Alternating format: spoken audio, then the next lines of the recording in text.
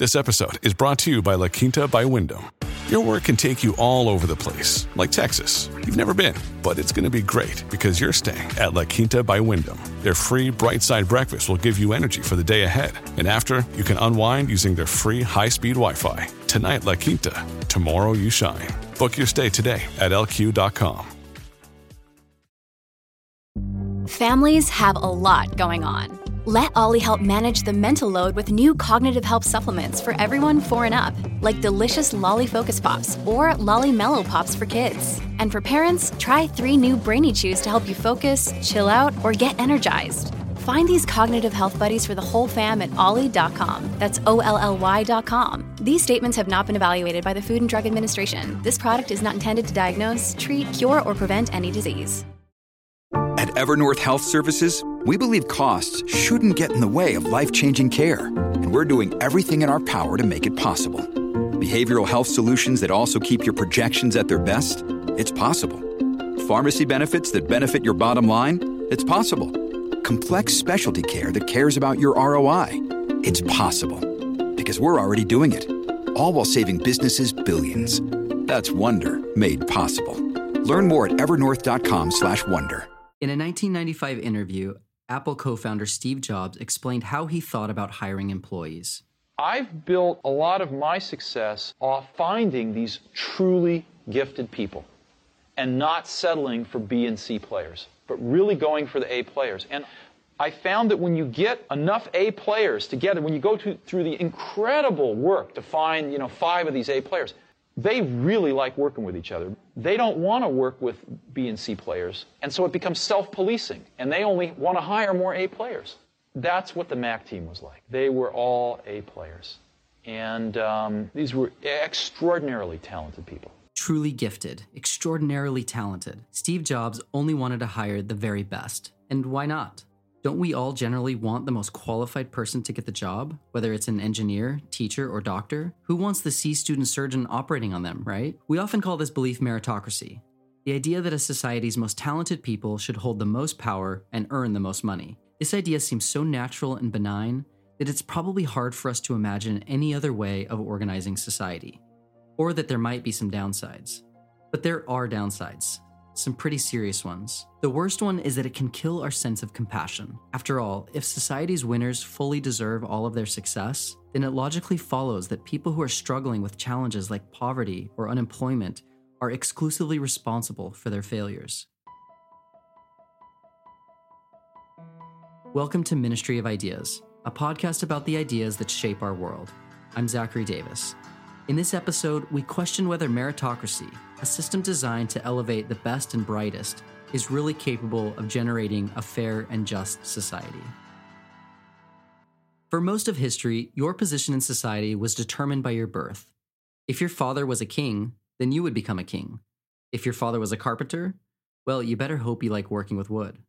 This system first began to change around 500 BC when the Chinese philosopher Confucius argued that ability, not lineage, should determine who governs.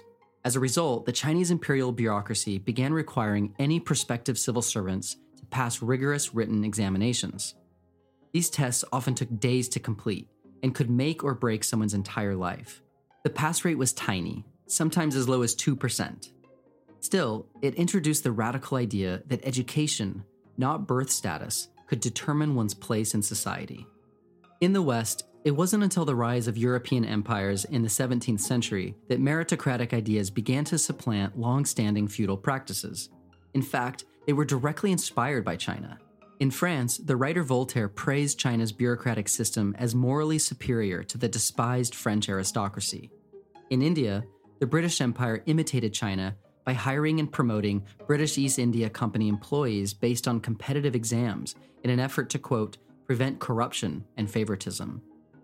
In the United States, politicians sought from the beginning to reject any and all vestiges of the aristocracy.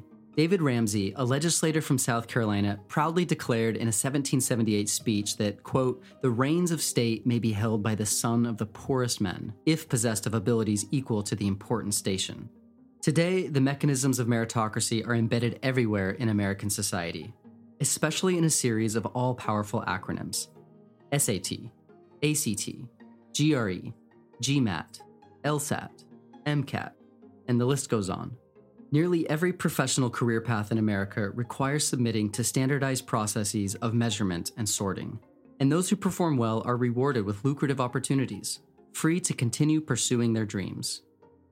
For another look at meritocracy in action, here's a clip from the 2001 documentary film Legally Blonde. Oh, hi. My name is Elle Woods, and for my admissions essay, I'm going to tell all of you at Harvard why I'm going to make an amazing lawyer.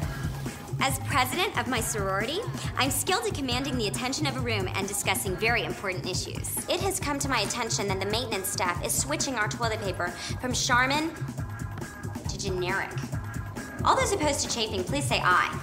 Aye.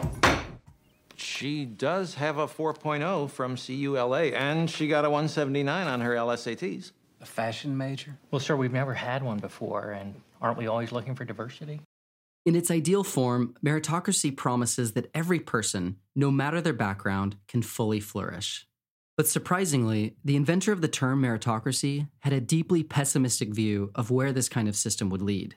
So meritocracy as a term was coined by a sociologist, a British sociologist named Michael Young. This is Victor Tan Chen, a professor at Virginia Commonwealth University. He had a book in 1958 called The Rise of the Meritocracy. And he described this kind of dystopian society where meritocracy was taken as a law of the land. The book is set in 2034 in Great Britain. In an effort to be more internationally competitive, the government has developed advanced IQ tests that are given early in life and fully determine your professional options.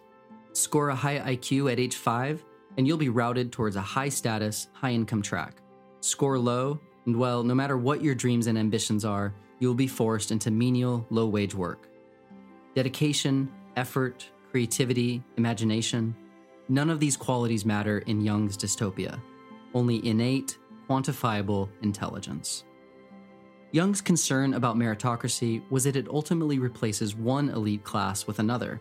But a meritocratic value system is even worse in his view, because at least in the old system, where status was based on birth, a person wouldn't blame herself for her lot in life. Before, under the hereditary aristocracy, you could say, well, I was born into this particular situation. There's nothing to be helped in terms of where I am. It doesn't speak to me as an individual. But under this new system, the people that are at bottom should be at the bottom. And that creates a sense of unworthiness. You can track this change in the way we talk about those in poverty. Before the 20th century, those at the bottom of society were often called unfortunates, a recognition that they weren't necessarily responsible for their circumstances. But now, we too often call the poor losers, a word that places full blame on an individual's actions. It's also a word that seeks to humiliate its target. This humiliation has profound psychic implications. Chen's research focuses on those who are unemployed long-term. These are individuals who are at the bottom of our current order of seeing meritocracy as a foundation, success as a foundation, status through one's working life. You know, work is so central to our lives, to a sense of purpose, to a sense of meaning, you know, what your individual achievements are. And these individuals are at the bottom of that equation, right? They have lost that sense of purpose. They've become isolated because of the shame and stigma associated with being unemployed, that you are somehow worthless, that they're losers within this society that really values winning at all costs, that in some ways they've let their families down, they've let their children down because they are not able to provide and have that kind of decent livelihood and also a decent sense of their purpose in life. Even those with jobs can struggle with some of these same feelings, especially when many of the available working class jobs don't provide much dignity or stability. It affects the unemployed and affects the working class more broadly when our value as human beings has been reduced to what we as an individual contribute to the economy. But meritocracy doesn't just hurt the poor. It also corrodes any sense of common welfare. That is what meritocracy is. It is individualism. It's every man for himself. This is Thomas Frank, the author of What's the Matter with Kansas, and more recently, Listen Liberal. There is no solidarity in a meritocracy. It's the exact opposite idea. Solidarity is we're all in this together. Meritocracy is your fortune is basically up to you. And if you screw up, that's somehow because you are less than adequate. So what it does is it forever pushes the blame back onto the individual. I mean, this is very easy to demonstrate. You just look at newspaper columnists by leading liberals and just feel their contempt and scorn for folks left behind by globalization, for example. It's always their own fault because they didn't study the right thing in school, or they didn't get good grades, or they didn't go to college, or maybe they did go to college, but they didn't go to the right college. Meritocracy can make us see the economy as a giant morality play, where the rich are the righteously hardworking and the poor are the sinfully lazy.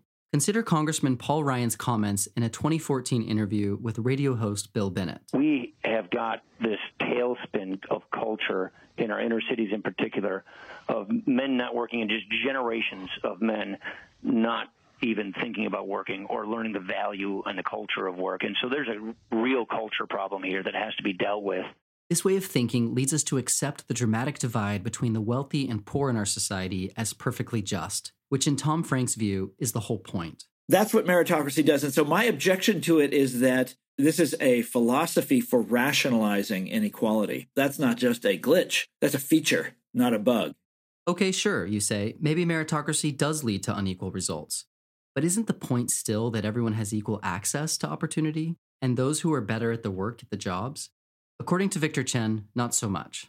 In the real world, a meritocracy does not exist. And in the real world, what ends up happening is that those at top in our unequal society, skew the rules of the game in their favor. And they've had more of an opportunity to do that in this current time period as the kind of organizing, the collective approach to improving one's lot for those in the middle and the bottom have receded.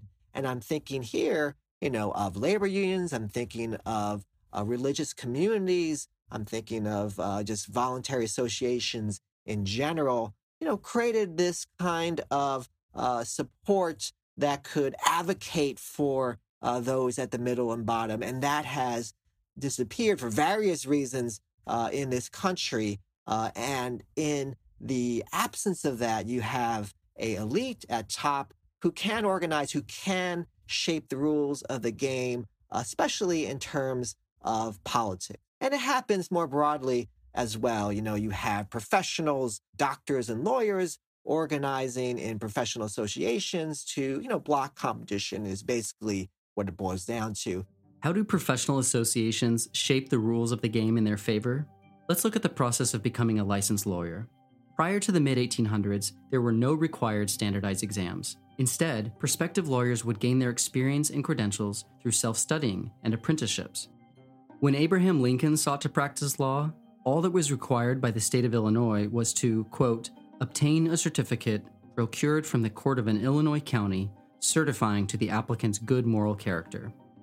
That was it. He just needed someone from any court in Illinois to publicly state confidence in his character. In 1885, Massachusetts became the first state to employ a written version of the bar exam. Soon, every state started to adopt stricter measures. Today, to become a lawyer is an exceptionally grueling and expensive process. First, you have to earn a bachelor's degree, which typically takes 4 years and has an average total cost of $200,000. Then you must take the LSAT, apply to law schools, and take 3 years of very competitive courses, which can cost another $150,000. Finally, you must pass the bar exams, which often take multiple days and include essays and hundreds of multiple choice questions.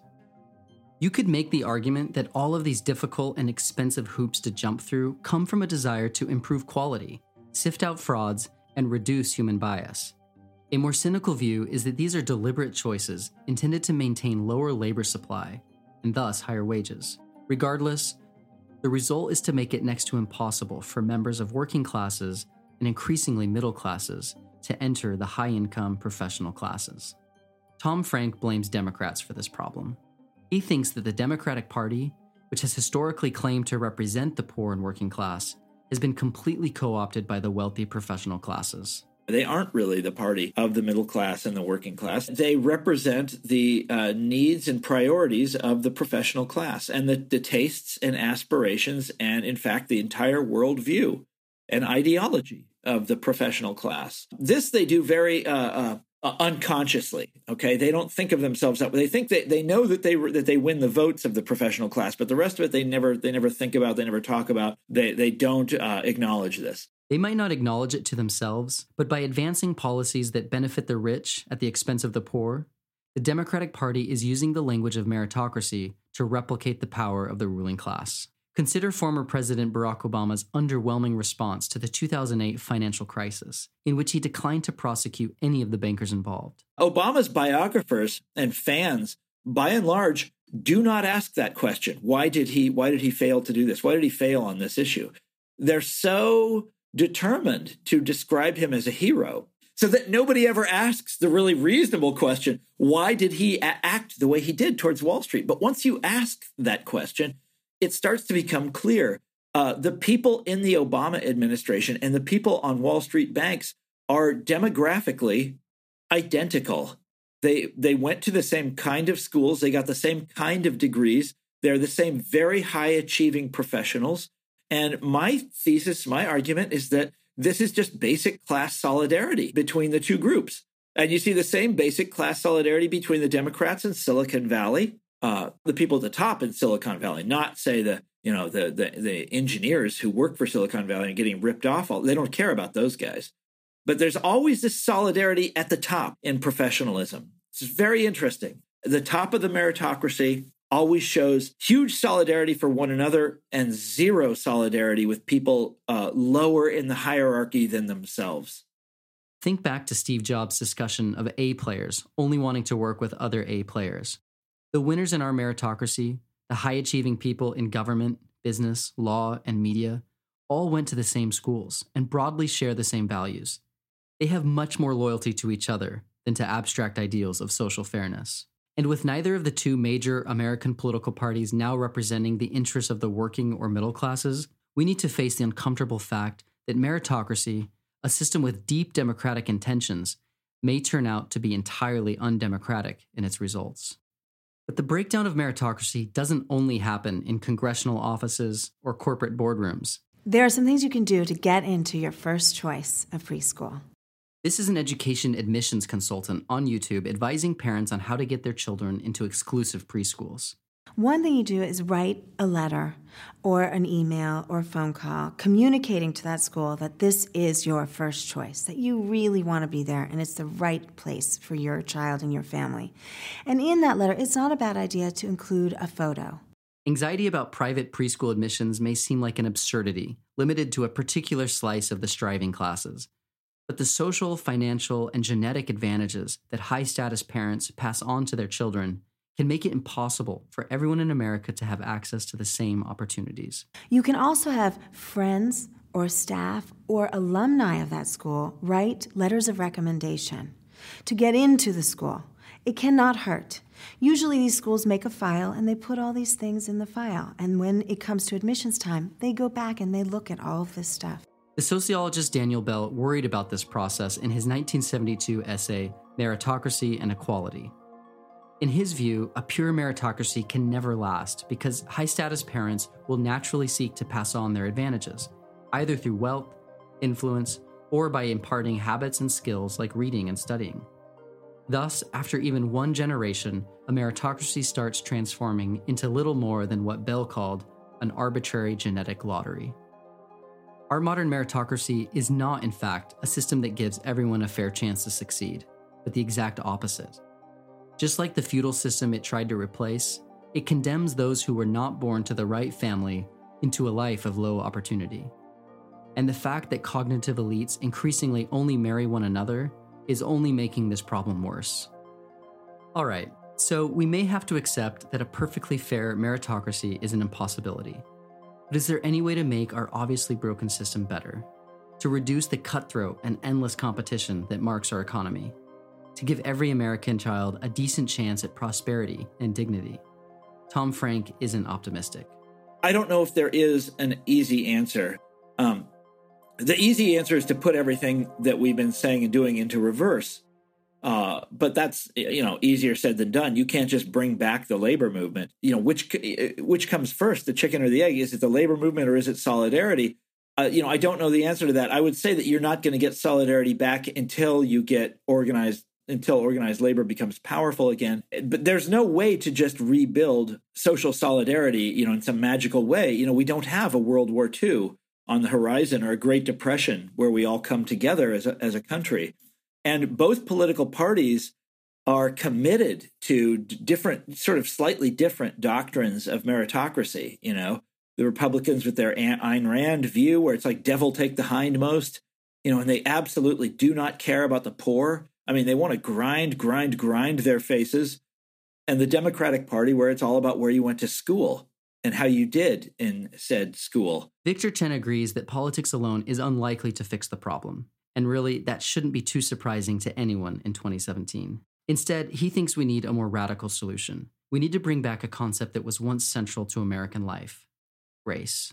Grace is not anything new in even American culture, right? I mean, from the earliest time of the Puritans, that was essential debate. That's kind of what drove them in some ways away from religious communities in Europe, was a sense that grace was important, that we were saved by God's grace alone, not through our good works and so on. So that has been a kind of a fundamental part of this American story. In the Christian tradition, grace is the freely given, unmerited love and mercy of God.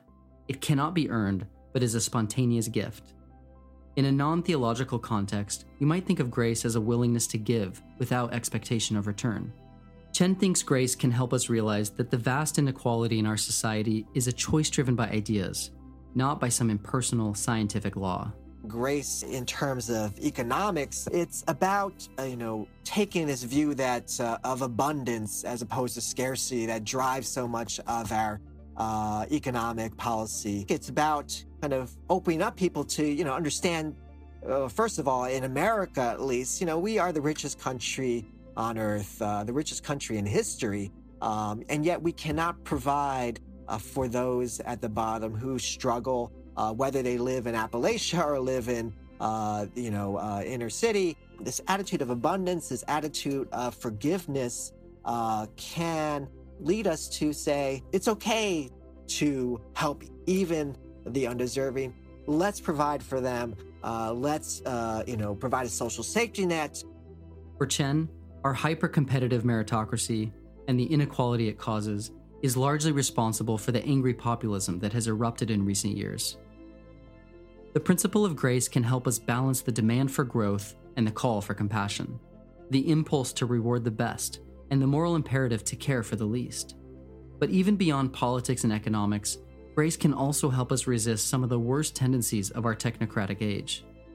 I see it as kind of the antidote to this relentless, unforgiving culture of meritocracy that we have, where everything we do is measured and evaluated, right? I mean, from the time when we're kids in school with standardized testing and so on, to when we become, working people in this kind of culture of perpetual job reviews. We kind of live in this perpetual existence of measurement and evaluation, of being judged for who we are. So grace would be the exact opposite kind of sensibility. At the end of our lives, I think we take an attitude of grace. We think, not in terms of the achievements that we've made as individuals or what we've acquired in terms of material things. We think about, what kind of contribution we've had.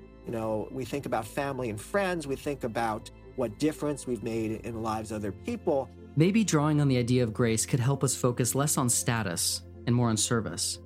It could turn judgment into forgiveness and competition into cooperation. Maybe through grace, we can create the just society that meritocracy promises, but ultimately fails to provide.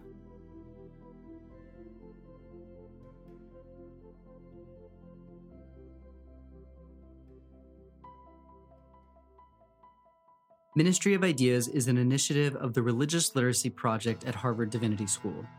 It is produced by Nick Anderson, Galen Beebe, Zachary Davis, Pallavi Kathamasu, and Virginia Marshall. Music is by Steve LaRosa.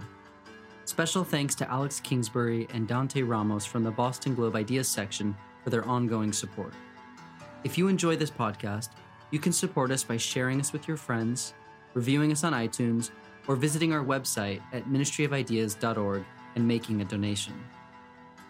Ministry of Ideas is a proud member of Hub and Spoke, a Boston-centric collective of smart, idea-driven podcasts. You can check out all of our shows at hubspokeaudio.org.